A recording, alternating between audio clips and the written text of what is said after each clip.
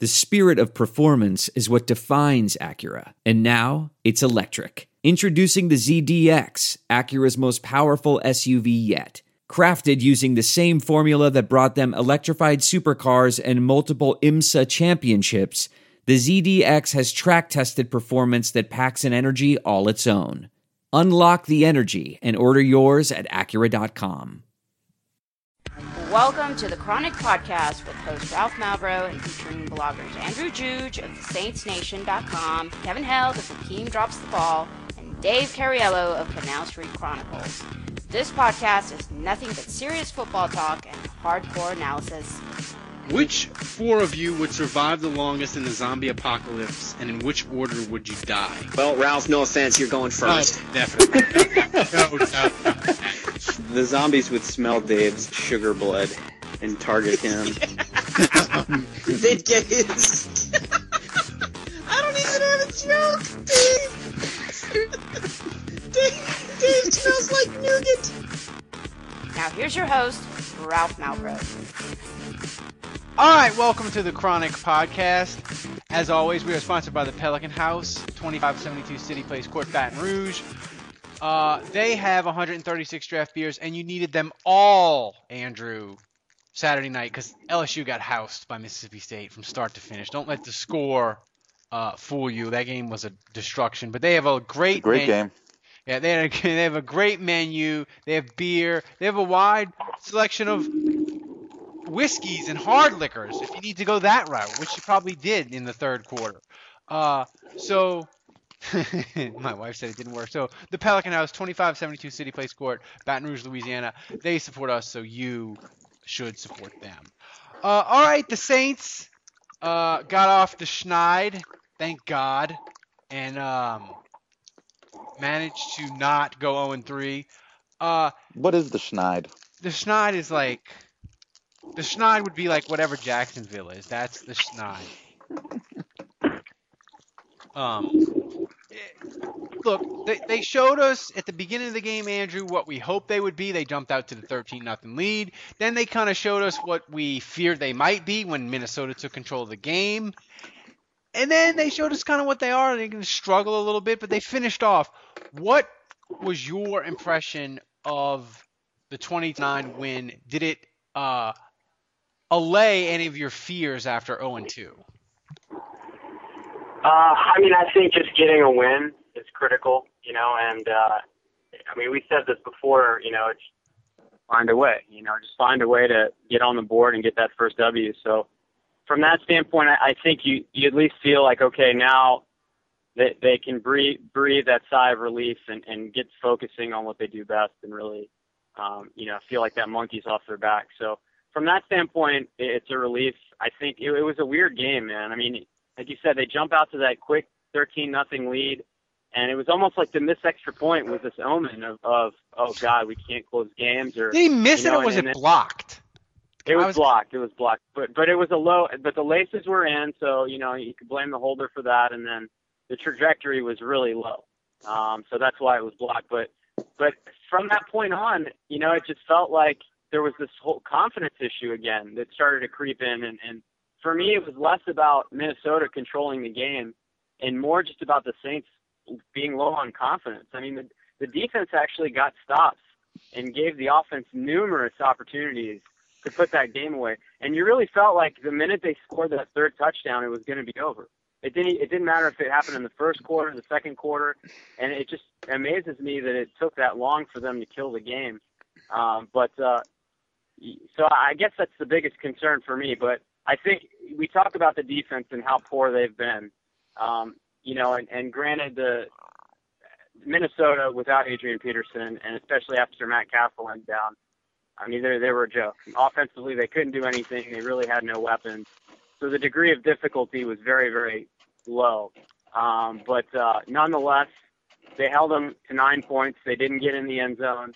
So I think you got to feel like at least the Saints' defense is good enough to stop an inept offense. The worst passing game in the NFL. The Saints can shut down the worst passing game in the NFL. If they were to pour like 30 points on us, then obviously the season's over. But at least we were able to stop them.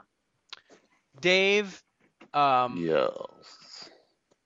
Andrew mentioned that the defense was good. The offense, the running game was good early, and we had the mythical balance that people love. Some people, 35 passes, 32 runs. But this offense, the last couple of weeks especially, it seems like it really has to grind hard for points. Where are the big explosive plays, and are they going to start to come? Well, I don't know where the big explosive plays are. I don't have that answer.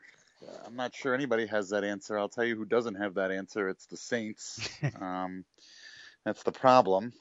And because I don't have that answer, that means I can't answer the second part of your question, which is when are these big explosive plays going to come?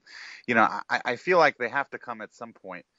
We got into it last night in the game recap, and me and a couple other guys were talking, and some people, it's funny because I always feel like there's always a handful of people that are quick to blame the unit, whether it's offense or defense, that I feel is not responsible for losing the game. So in other words, the first two games I felt it was all on the defense, and yet there's a handful of people who would rather blame the offense. And then after yesterday's game, I felt like the defense upheld their end of the job and did well, and the offense was a little lackluster, and yet there are some people that are trying to blame the defense. You're always going to find these people to disagree with, but there's seriously people out there that are blaming the defense for that lackluster game. Well, I mean, there are some people who, I think they were just upset that the Vikings were had a shot and were getting back into the game and all that kind of stuff. They were upset that the Vikings didn't put the ball in the end zone the entire game for 4 quarters. You're preaching to the choir. I mean, I agree with you. Who are these people, Dave? Who are these people? Who are they? They wanted a statement game. Exactly, and that's it. I mean, I think people really wanted the statement game kept playing in the Dome against the Vikings, and they felt like they were going to get it. Yeah, it was 13-0. But anyway, to answer your original question, I don't know when it's going to come, but I'm sure at some point during this season there will be a game where the points will flow like wine, and and they'll put a 42 burger on somebody. But I was okay with the offense's performance yesterday. Could it have been better? Yeah, absolutely. I'm definitely concerned that now that Mark Ingram is out, the rushing game is going to suffer and is going to start dropping. And I feel like we saw a little bit of that yesterday. And it's just, the only thing that's frustrating is just that the offense seems to go for extended periods of time during a game without being able to do anything. We saw that Sunday.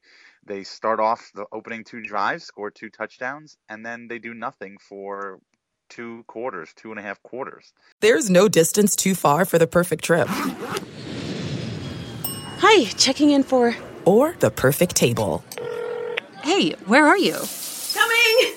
And when you get access to Resi Priority Notify with your Amex Platinum card...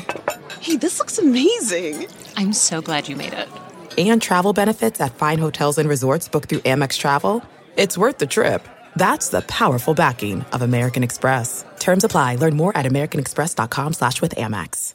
I want to tell you a story. It's a story about a scandal, broken relationships, gossip, rumors, money, corporate rivalry, and a broom. A performance-enhancing broom. My name is John Cullen.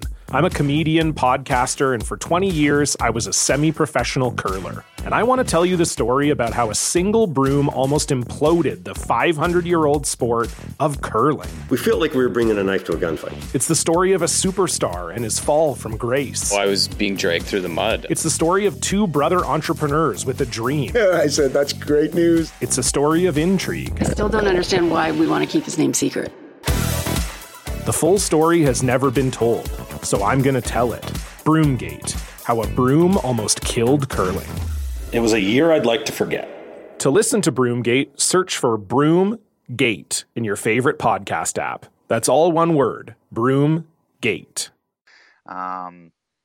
It's and I don't know why that's happening. I really am not quite sure. I can't put my finger on it. I mean, Drew Brees was getting protection. I think his protection has been pretty good so far this season. They've done a good job with that. In fact, it's been better than I. Well, I thought anticipated. Minnesota, give them credit. They could have crumbled. Mike Zimmer's a really good defensive coach. I thought they just took control of the game in the second and third quarter, especially on the defensive line. And this is where Kevin, two-part question for you. First part of the question, Captain Munnerlyn, when he suplexed Drew Brees, was it a proper form suplex? Because you're our wrestling expert. Oh yeah, I'm sure Kevin was creaming in his pants when he saw that. It was like the best of both worlds for Kevin. That's worlds colliding. It's more of something called a Saito suplex. I knew he was not going to call it a suplex. I knew he was going to. It's a suplex, but it's called a Saito suplex. What's the difference? That sounds like what's the proper genome and like class? I got sight. A suplex is kind of like the general. A suplex is your general. The guy on offense is falling onto his back while throwing a guy or lifting and launching a guy. So it was a suplex, but there are different types of suplexes. There's your standard suplex where you sort of grab the guy by the head, pick him up in the air, and his legs are sticking up toward the lights, and then the both of you fall over and land on your backs. There's the German suplex, which is you come up behind the guy, him up, and fling him behind you, and he lands on his shoulders and head and neck and all that kind of shit. And then drink a pint of beer? Right. And then there's what Captain Munnerlyn did, which is sort of grab Drew Brees by the side or toward your side, pick him up and sort of fling him over one side and sort of turn a little bit, so that way you're getting a little bit of extra torque as you're coming down and get a little bit of extra force on the drive down. So could you do that to Drew Brees since you're a wrestler? Probably not, no. All right, Kevin. Another thing I wanted to ask you, Minnesota fans I know you were in St. Louis, but at the game, there were two kinds of Minnesota fans. There was the Minnesota fan that was kind of in your face and like, Adrian Peterson was just disciplining his kids. America's going to shit. And then the other like, yeah, that's kind of disgusting, and they just kind of hung their head. But you were in St. Louis and dealt with some Viking fans. How were the Viking fans at the sports bar where you were at in St. Louis? All right, so I'm going to tap into I'm going to have to tap into a little Sean Orleans here for this one because, frankly, it got pretty annoying, and by pretty annoying, I could have been arrested. Annoying. So let's see. So the first quarter, actually before the game starts, you know what? Fuck going through the order. Here's what I'm going to do. I'm going to Kill Bill this thing. We're going to Tarantino this one, and I'm going to jump in and around because you know what? That's what the situation calls for. All right? So I'm going to talk to the fat, out-of-shape, oversized, XXL, Adrian Peterson jersey-wearing douchebag who thought it was fucking cute. Who thought it was fucking cute when the game was being bled out of you. When the game was being bled out of the Vikings' belly. When the Saints just kept fucking knifing them in the gut. And this game was being bled away from you. Who thought it would be fucking cute to lob a spitball at me. Like he's fucking 10. Did you feel like you were in the 5th grade again, Kevin? Let me tell you. I felt something. I felt like a vague something hit the side of my head, and I'm like, what the hell was that? Was that like a fly or whatever? Because, you know, there are occasionally flies in a restaurant where food's being served at a bar or whatever. That occasionally happens. Well, as I looked down at my table, were you in St. Louis to check fucking Twitter, I saw, you know, I remember what a fucking spitball looked like, and I knew for a fact that it came from that fat fuck's direction. The where I was in the restaurant, there ain't nobody else there that could have shot it from like that. I did a little Zapruder film in my own fucking head. It came from that direction. I looked at him. I came and I looked at him for fucking 10 seconds. Guess what? He didn't fucking look at me. He didn't fucking look at me. Now, that's all I did. I looked at his wife for 10 fucking seconds. Was his wife I didn't fat as him? I didn't feel like fucking getting into it. Okay? Because you know what? Really, all you got to do is point at the fucking television. Guess what? My team beat your team. End of fucking discussion. Because otherwise, I didn't fucking. Fat as him. Yes, I didn't fucking feel like taking my pint glass, smashing it, and going after him. Because guess what? Guess what? I fucking won when I woke up on Sunday. All right? I fucking woke up. All right?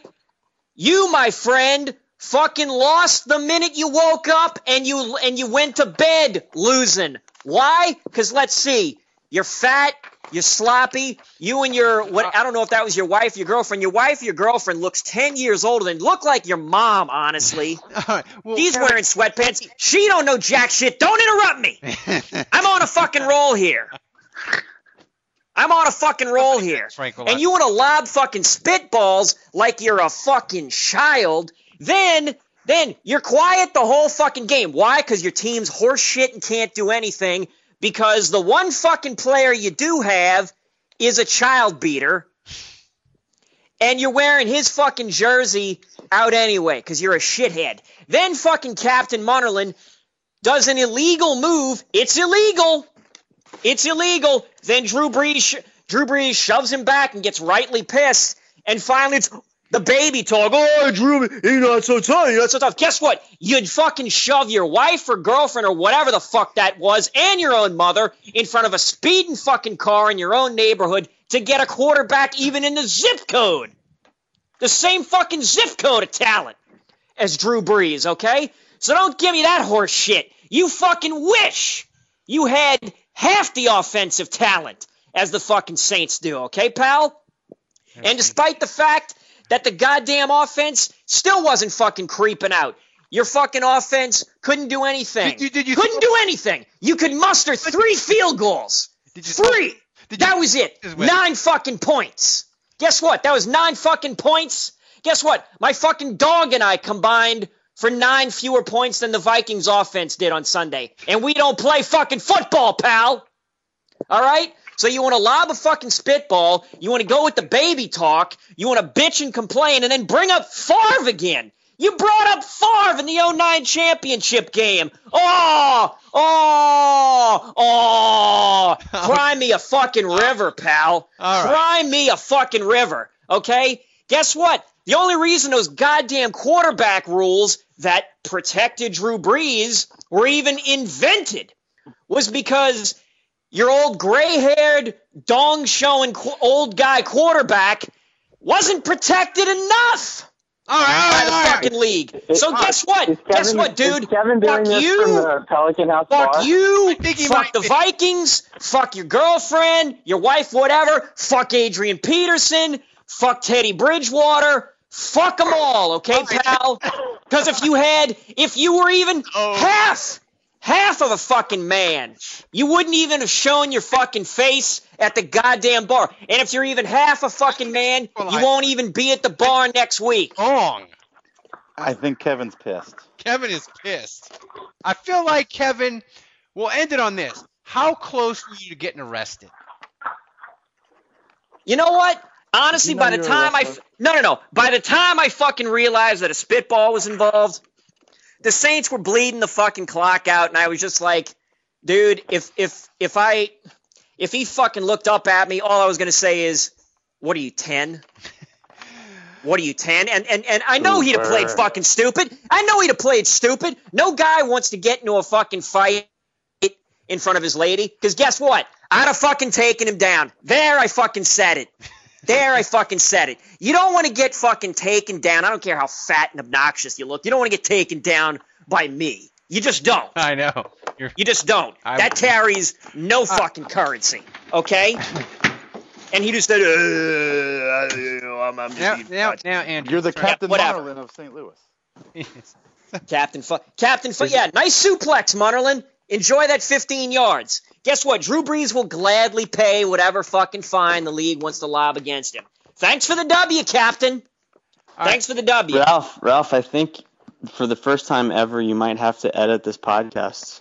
No, I won't. I'll just let it go. I enjoy Kevin's rant. The problem is Kevin hits a crescendo, and it's just like I'm a mediocre host, so I can't pull him in. I need like a taser. No, you know what you need? It's like around the horn. You need the mute button. No, yeah. But see, the thing is, he wouldn't know. That'd actually be pretty funny. We could have muted him, and he thinks he keeps going, and we could have gone on with like football questions, and then just unmute him, and he just keeps on going. That would actually be pretty funny. That would. I am kind of worried about Kevin. I think the odds of Kevin going to jail before the end of the year are up at like 60%. Well, I need this question answered, Kevin. Yeah. Are the Vikings now above the Steelers in terms of pure hatred for you? Good question. You know what? I'm going to say yes. Yes. Wow. So that shithead. It's literally. I mean, it's funny that all it sometimes takes is just one shithead. All it takes. Well, I have to say, Minnesota fans going into the game were some of the ugliest, fattest fans that I've ever seen come to a Saints game. That's all. Congratulations, Minnesota. You make Wisconsin seem like a viable fucking option. Yeah. Congrats. As far as the game, Andrew, your buddy, Jonathan Goodwin, he got injured, so the Saints will have to make adjustments on the line. The one thing is, like, football-wise that I noticed, and you can tell me if who's wrapping a present. That is not me. I'm paying bills.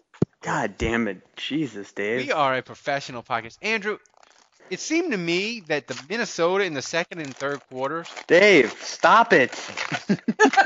God. Can't take it. It's like a fork on a chalkboard. It's just making me want to do it more. So, Andrew, it seemed to me Minnesota was playing a defense where they said to the Saints, you know what? We're kicking your ass on the defensive line. We're going to blitz, and we're going to dare you to make a big play against us. We're going to play single high safety. Or I counted 3 times in the fourth quarter where they went no high. They went 0, and the Saints couldn't do it. I know Dave said where are the big plays. We don't know if they're going to come. But if teams keep doing this and the Saints can't make big plays, what is the solution, especially on the road?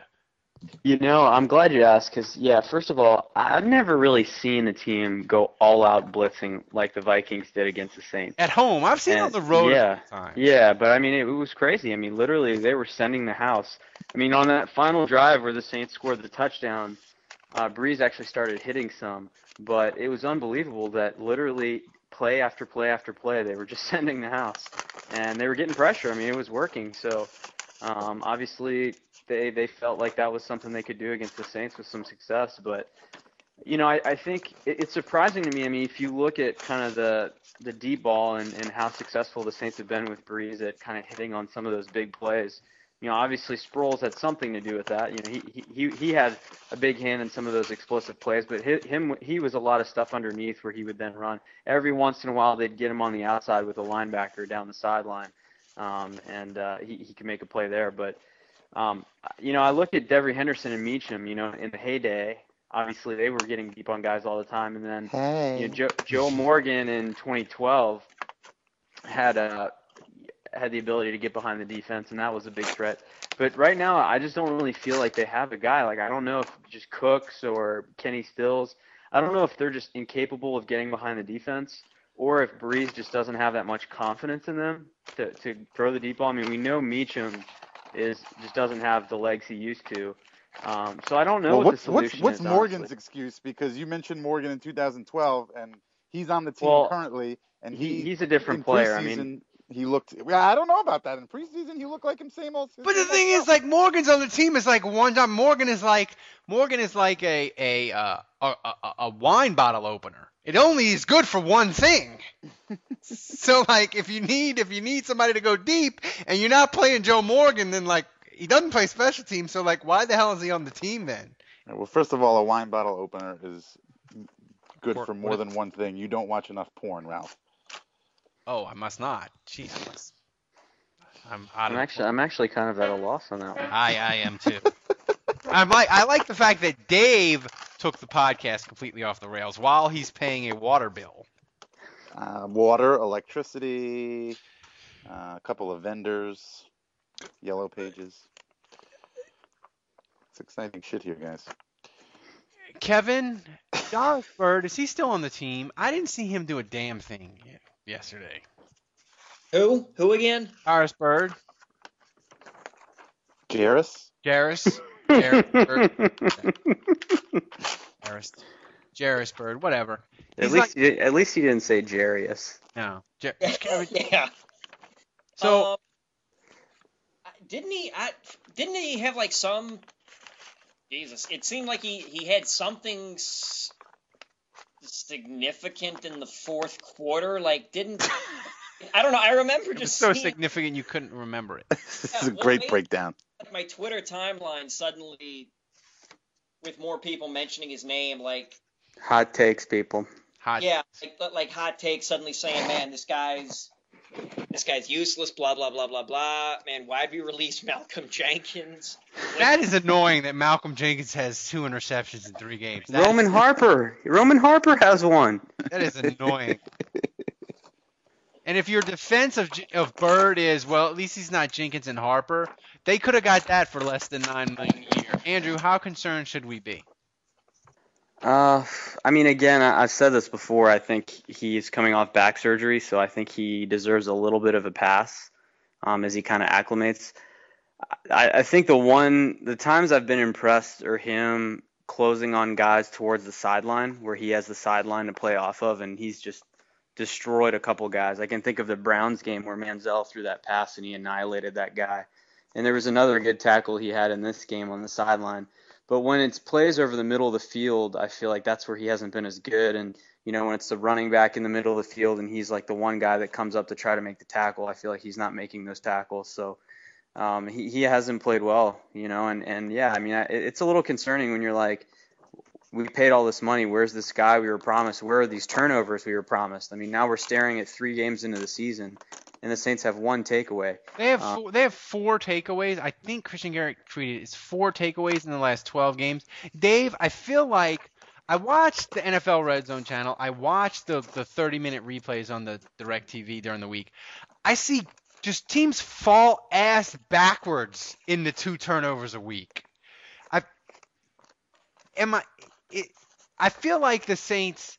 We're not even getting our hands on balls. It's not even like we're dropping interceptions. But I feel like this is the worst turnover drought, Dave, I've ever seen in my life. Yeah, I mean it's frustrating for sure, and like they're not even causing fumbles. I agree with you, and I mean it's frustrating, and in regard to Jairus Bird, individually, you're right. He didn't do anything amazing, spectacular, didn't have any standout plays, but at the same side, you're talking about an entire defensive unit who didn't allow a touchdown, who held the other team to, whatever it was, 175 passing yards and, 50-something yards rushing. So, yeah, point taken, Dave. You're right. I mean, you're right that at some point, if it's good enough for the win, then it's good enough. But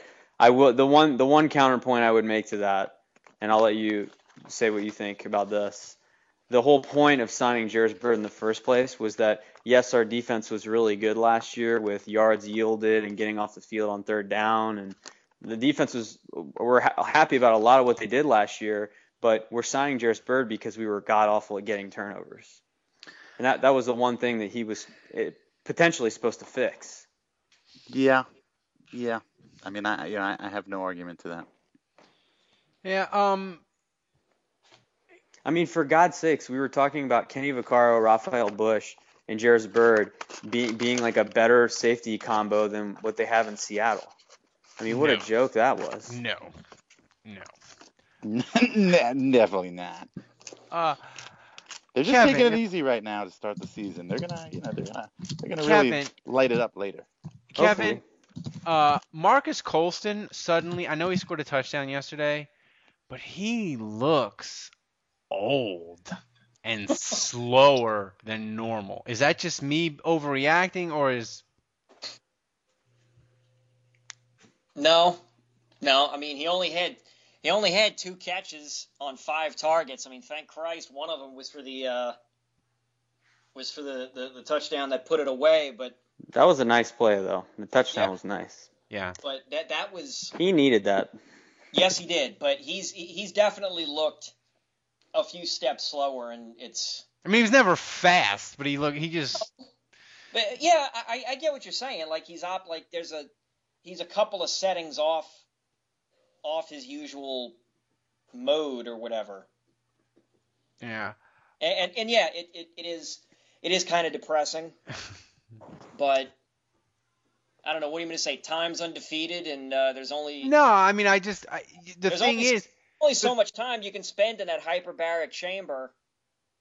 Well, let me ask you this: Do you think he's gonna move? He's gonna go down a couple notches on the chain. Where if you have Jimmy Graham, you thought at receiving you would have Jimmy Graham and then Colston and then maybe Stills and then maybe Cooks. So is Colston gonna bump by November? Is Colston gonna be clearly down a couple of rungs where it's gonna be Graham, Cooks, Stills, and then Colston? I mean, is he gonna bump down to like the 3rd or 4th guy?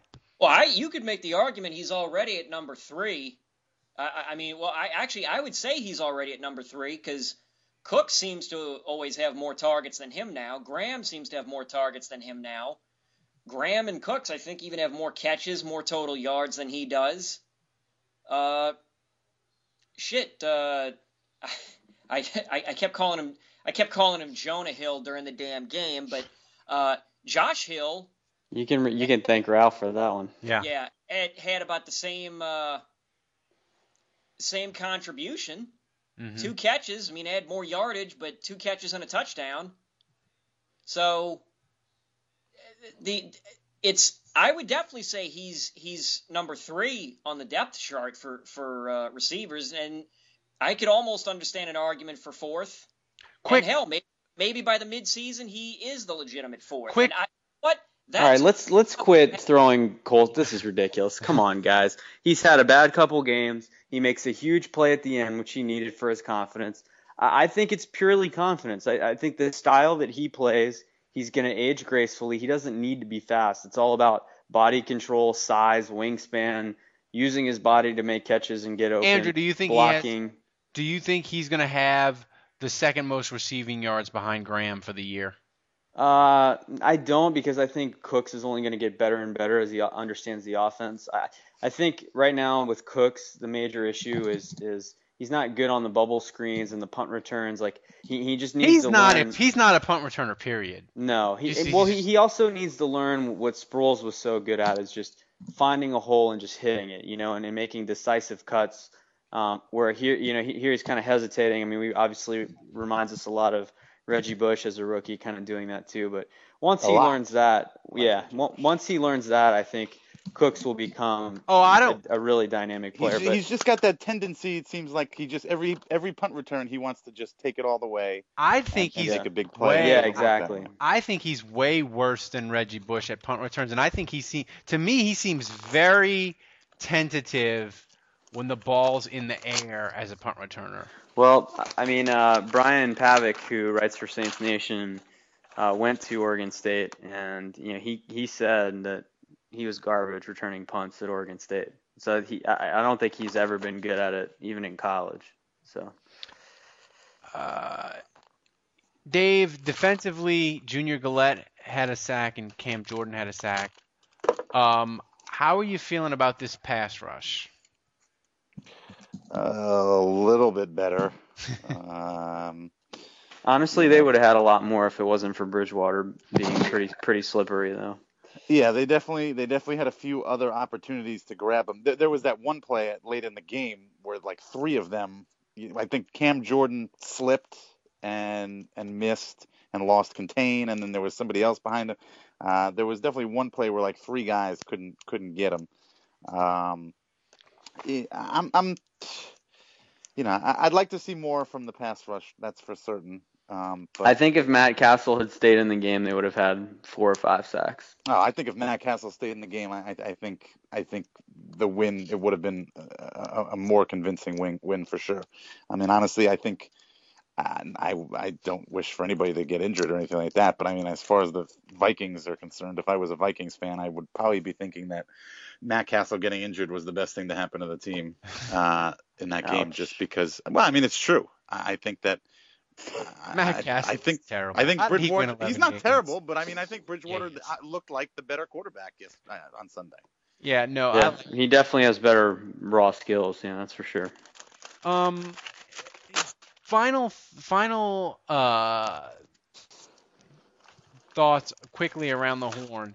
And I'll start with you, Kevin. The running game, I think, and this is Robinson doesn't look as quick and as decisive in the hole as Mark Ingram, and I think the running game is Mark Ingram was a much more significant blow than I thought it was going to be. I thought the Saints could just pick up and be pretty much the same. I can't believe I'm saying this. They missed Mark Ingram even more than I thought they would. Truth. They definitely, like, the number, the numbers on some of this looks okay. And you also have to remember that in the second half, when they kept trying to run, the Vikings defense seemed to just pick up the pace or was still operating in a first half level or something, because they were swarming. Dave, are you loading a rifle? I'm stamping my envelopes. Jesus. This is my rifle. This is my gun. Seriously, someone check Dave's house for dead bodies. The last year it was me with the dead hookers. This year it's Dave. I think Dave's going all Dexter on us. I mean, we've heard the cellophane rap already. Now we're hearing the staple gun. Well done. Yeah. So like they were definitely losing a lot of yards in the second half, and so that obviously negatively affected the number, but still the point's accurate. I mean, Kyrie Robinson was a lot slower in the second half, and you can't ask Pierre to do everything because he fucking can't. I mean, his job is. He's like a fucking Pierre Thomas is like a Swiss Army knife, and you can't have him do just one thing.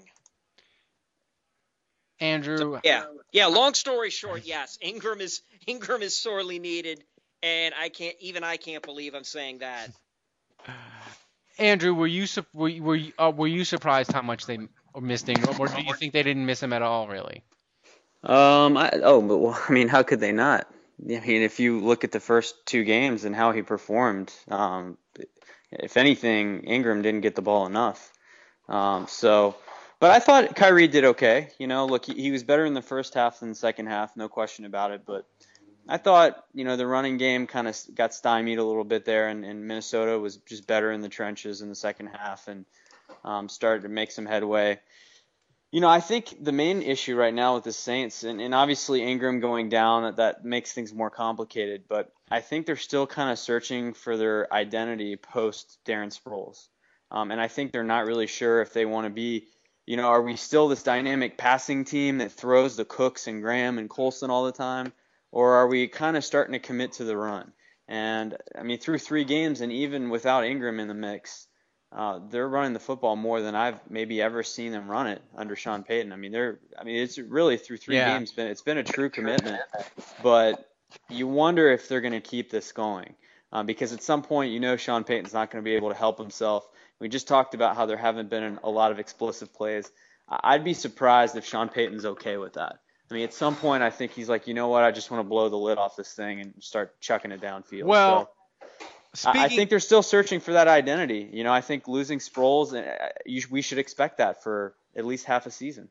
Yeah, I mean, it's interesting, and we'll get to it as we get to the Dallas preview. in just a second, but we have some Twitter questions, so I want to get to them. Dave, I'll start with this. This is from Reichert. Did Drew really get pissed post suplex, or just see an opportunity to light a fire under the offense's ass? No, I think that all happened way too quickly for him to think that, to have that intention. My impression that I get after watching it is, I think he was genuinely pissed. I think that he didn't even know who it was who suplexed him. He just went after the guy who wound up landing on top of him, which was Barton. And I think when he popped up and started going after Barton, I think the reason he looked kind of silly, because he did look silly. Let's all admit that he looked a little silly. I think the reason he looked so silly and hesitant was because I think he was angry and he wanted to retaliate and get in the guy's face, and I think he quickly realized, well, maybe I better not, and he was kind of caught in between, like pushing and shoving the guy and not, and that's why I think he looked kind of silly. So if you want my personal opinion, that's what I think was going through his head at that moment. I think he was in a fit of rage. I think he was upset in the moment. And is that definitely 100% a penalty? No, I don't. What the suplex or him? Well, I honestly don't know. Like, is there something in the rule book where, like, if you pick a guy up and body slam him, is there something like that's a personal foul? It's a penalty. It's use of force. It's a use of force. Basically, if Minnesota just would have let him fallen on him on the ground, it wouldn't have been a penalty. But when you're going to, if I'm going to tackle you and you're going to the ground anyway, and I toss you into the ground, the referee said what it was. It's use of force, but it's been a penalty for 2 years. Basically. So I saw on Twitter a lot of people complain about the referees changing the game, but as far as correct me if I'm wrong, that's a penalty 100% of the time. They're going to. It was a correct application of the rule. It was the correct application of it was a perfect correct application of the rule. The San Francisco game last year was much more ambiguous and kind of not really a penalty. Mm-hmm. This one you can't argue it. I think what Vikings fans are more upset about is the fact that Drew Brees wasn't called for a penalty for retaliating. He barely touched Barton. Yeah, I think there's a difference between getting in someone's face and actually hitting them. Yeah, he barely even touched them. Yeah. I don't think it would have been warranted I don't think a retaliating penalty would have been. You got to have full hand extension to get a flag, I think. Yeah. All right. Balky asked Andrew, with Malcolm Jenkins getting 2 fourth-quarter interceptions the last 2 weeks, are the Saints just cursed to never get another interception ever? Between that and Roman Harper has one. We should start a tally. We should start an ongoing season thing. Roman Harper and Malcolm Jenkins versus the entire Saints defense. Yeah. And right now it's 3-0. How much longer can they go with more picks than us? You know what? I would limit it to just the Saints secondary, just in the off chance. Let's do the whole team, man. All right. At this point, they've got none. It's not like the defensive line or the linebackers are coming up with anything. But no, it's one of those things where Malcolm Jenkins, I think he makes a couple plays, and obviously last week it was a huge one. But if you look at how some of the angles he took, I watched that whole game. Some of the angles he took, the Eagles gave up some big plays, and Roman Harper to me just looked awful last night against the Steelers. He just anytime they broke a run at the second level, he was behind the running back and was gaining zero ground. Well, so. Carolina, they're a different team without a pass rush, and they don't have Greg Hardy, and Greg Hardy is one of the probably 3 best rushing defensive linemen in football, and they're not going to have him, and I don't think they're going to have him the rest of the year with what he did with domestic violence. Kevin, this is a question from Mitch. I saved this one especially for you. Will Jerry Jones hit the strip clubs with Sean Payton, and does Rob Ryan go with them for buffet and drinks? I think Sean Payton probably likes to keep his nose clean, and Jerry Jones has a little bit of controversy involving that. So I'd like to, and personally, I kind of think that I like to think that Rob Ryan and Sean Payton don't hang out. And look, they frequent different spots. I would have said that even before, them arguing like a divorced, like a couple of parents on an impending divorce. I definitely think Sean Payton is probably hitting up a different set of strip clubs than Rob Ryan. Like Rob Ryan probably doesn't even care about the ladies dancing on the fucking stage. He's probably literally there for the prime rib. Right. I mean, it's literally the Ron Swanson deal. Give me all your. I mean, I literally think that Sean Payton and Jerry Jones are having the primo A-list Vegas girls flown in, while Rob Ryan is probably going to the seediest place he can find in New Orleans. This is the last question, and I'm going to take this one, but you guys can jump in as well. This is from Riker, too. He says, I currently have a prescription for Vicodin. Which game should I save a couple of pills for? Ooh, time to check the schedule. That's a good question. I was going to say you want to save it for a Sunday game because you don't want to drop those pills on a Sunday night like for Dallas this week. No, because if you have work on just Monday, keep your stash away from Joe Vitt. Yeah, exactly. I would say probably a good choice would be Atlanta in December because that's or San Francisco because that's a Sunday afternoon game too. You want to go that route? I would say San Francisco would be my choice. Any special game you want the Vicodin pills for to celebrate or to drown your sorrows? Well, I don't think Vicodin's ever a great celebratory, is it? I mean, no, but you could certainly do the old I'm going to have a glass of wine and then maybe play a little what the hell's that? Yeah, but that's not what you want when you're all jacked up from a big win. The skin flute? Were you going for skin flute? Yes. Well, I was going to say something with a Dutchman. the skin flautist. I would probably. I mean, if you can take Friday off and go into a 3-day weekend, I would probably say the Panthers game at Carolina on Thursday night because that could be. That's a good choice. That's a tough one. So yeah, I guess I'll lean that one because I'm looking at these road games just like, man, they're the other obvious ones are at the Steelers and at the Bears, but the Bears is on a Monday night and. Yeah, the Panthers are on their fourth string running back right now. I would love to be playing them right now. Yeah, the only team maybe you'd like to be playing more than if on the schedule, maybe Tampa's a mess. Yeah. All right, let's get to Dallas. Dallas is 2-1, Dave, but they gave up 450 yards of offense to the Rams that are to Austin Davis. To Austin Davis making his second start. So, Dave, before we get into predictions, I feel like this game is a huge measuring stick for this defense because they were atrocious against Atlanta. They were a little better against Cleveland. They were good yesterday, but I know people bag on Tony Romo and bag on the Cowboys, but I would say the Cowboys' offense is as good as Atlanta's offense. And it's a huge test Sunday night. Is that fair to say? No. Statement game? Not a statement game. Just if they get torched again on the road defensively, then you can say they played two elite offenses and they've gotten torched both times. They're not making any progress.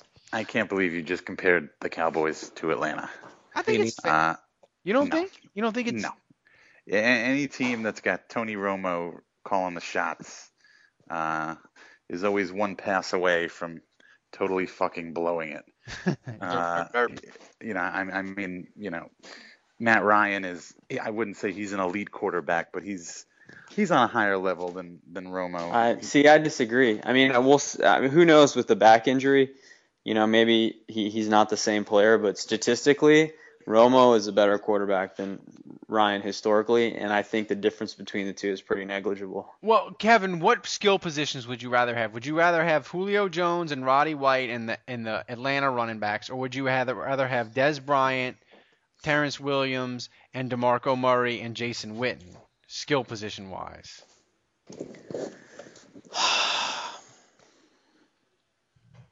It's closer. I mean, when you put them all together, it's a lot closer. But I think I'd still rather take the Falcons. And I really am probably going to go wash my hands about 6 or 7 times in boil. Well, I think Julio and Dez are probably a wash. Roddy is a significant Julio improvement. and Dez a wash. Yeah. Really? Yeah. I mean, would you say Julio slightly better? Slightly better. I think Julio is arguably the best receiver in the game behind Calvin Johnson. I would say Julio is the second best receiver in the game right now. Well, I would say A.J. Green, but I don't know. I mean, I just feel it swings Dallas's way because I mean, Witten's been awful this year. Witten's awful. The second, I know. My fantasy football team knows. Roddy White is significantly better than their number 2. DeMarco Murray. But running back, DeMarco Murray is. And the line isn't even close. Like Dallas's line, they got 3 number 1 picks on that line, right? Or is it 4? Right. So their line is way better than Atlanta. And I guess that's the thing that concerns me the most, Andrew, is the Saints couldn't get pressure on the road against the Falcons line that's garbage. How are they going to do it against a Cowboys line that Smith might be the best left tackle in football? Well, I think Ryan maybe trusted his front 4 a little too much early in the season. You know, he kind of assumed, hey, we have 2 double-digit sack guys, so we can generate pressure whenever we want without blitzing. And so I think he's going to have to get more exotic with sending guys, especially on the 3rd and longs, because I think that's where specifically he's rushing 4 a lot, and it's hurt him. And I think you saw that in the Browns game towards the end. They finally started blitzing a little bit. I didn't see them blitz a ton against the Vikings. There's still a lot of 4-man rushes, and a lot of times they were stalled at the line. I really thought it wasn't so much like Cam Jordan and Junior Gillette. It was more of the rotation. Other than maybe Tyrone Walker, I mean, the Glenn Fosters, the Edabalis, those are the guys that need to step up. When they come in on 3rd down in rotation and they get to spell some of these pass rushers, they've got to do something. I mean, most of those guys have been pretty useless through 3 games. I'm going to say, before we get to predictions, the guys at the Black and Gold Review, they listen to this podcast, and they usually do a drinking game bingo for Saints games. I'm going to implore them not to put one of the bingo squares is when Al Michaels says New Orleans. Oh, God. Because people will be dead by the middle of the second quarter from drinking too much. Nobody has ever corrected him on that? No, he just keeps on doing it. Maybe he's Al Michaels and he just doesn't. Dave, he's been doing it for years, man. He just doesn't give a fuck, probably, because he's Al Michaels, and why should he? So I will start with you, Kevin. I know you, like me, we hate the Cowboys. I know you hate the Steelers more, but I hate the Cowboys, and they're a shit show. Well, apparently he hates the Vikings more. He hates the Vikings more now. He hates the fans. But, Kevin, give me your thoughts on the game and a prediction. Yeah, wait, where the hell is it? Let me see. All right, fuck. So it's in Dallas. Saints are a 3-point favorite, which surprised me. Saints are 3. Jesus Christ. Okay. Well, I think it is going to be that close. I think the offense will be much better than it was against the Vikings. I think the defense will be obviously worse than it was against the Vikings. So I'm going to say that this one ends up being like 34-30 Saints. And player, I'm gonna go with Colston on this one. Ooh. I think he gets 2 touchdowns. Ooh, side of the bus for Colston. Andrew? I think this is a pick'em game, and I think it's going to be a shootout. I think we're going to see – it's going to be similar to Atlanta. I think we'll see a lot of points. I think the Cowboys are defensively are just bad enough that we'll see a much better and improved performance from the offense compared to the Vikings game. I think they'll put up in the 30s. I think Dallas will put up in the 30s. So I'm going to say 34-31. Hopefully the Saints find a way to close for the first time because, the Vikings game, they sort of closed, but, I'm talking about in the last 2 minutes of the game making a play that wins it. I I'm going to say the Saints sneak this out on the road, 34-31. And MVP, I mean, this is cliche, but Breeze hasn't thrown for 300 yards yet. And so I think this is the game where he's going to eclipse 400. The Saints are going to kind of abandon the run midway through the third quarter and then just go pass every play.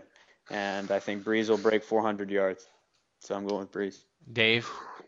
Well, I just read PFT commenters' Monday morning bowel movement for week 3 on SB Nation, and I have to agree with he's really looking forward to the Saints-Cowboys Sunday Night Football game this week. And he says, and I quote, between Sean Payton and Rob Ryan, you've got coaches who are just too competent for Jerry Jones to trust running his franchise, both making their triumphant return to Dallas. You have to imagine that Ryan is literally going to urinate on the midfield star during warm-ups, and then Drew Brees is going to throw for 700 yards and 6 touchdowns to 5 different receivers. I mean, I like where PFT commenter is going with that. So my prediction is going to be along those lines. You guys all think that it's going to be a close game. Vegas thinks it's going to be a little close. I say the hell with that. I see you're going to see something along the lines of 2006 when Sean Payton rolled into Dallas to show his old buddy Bill Parcells just how far he's come, and they steamrolled the Cowboys. So I'm going to go with a score of it's a covered. Depending on how nice the weather is, it'll be probably either covered or it'll be adequate conditions. Drew won't have to deal with anything, so I'm going to go with 42 to 17 Saints. Wow. Yeah. Oh yeah. Oh, we're really gonna enjoy this game. It's Sunday night. Let's not forget. This is Sunday Night Football. You guys have all seemed to have forgotten how well the Saints do in prime time. And that's what at Seattle said. Yeah. All right. We're just gonna ignore that. That's an outlier. That's what we call in the statistical world an outlier, an aberration, if you will. And besides, that's the Seahawks, and they're good, and Dallas sucks. I've got the rule book whenever you guys are ready. Okay, and then for my player of the game, Kasim Edebali, just say it.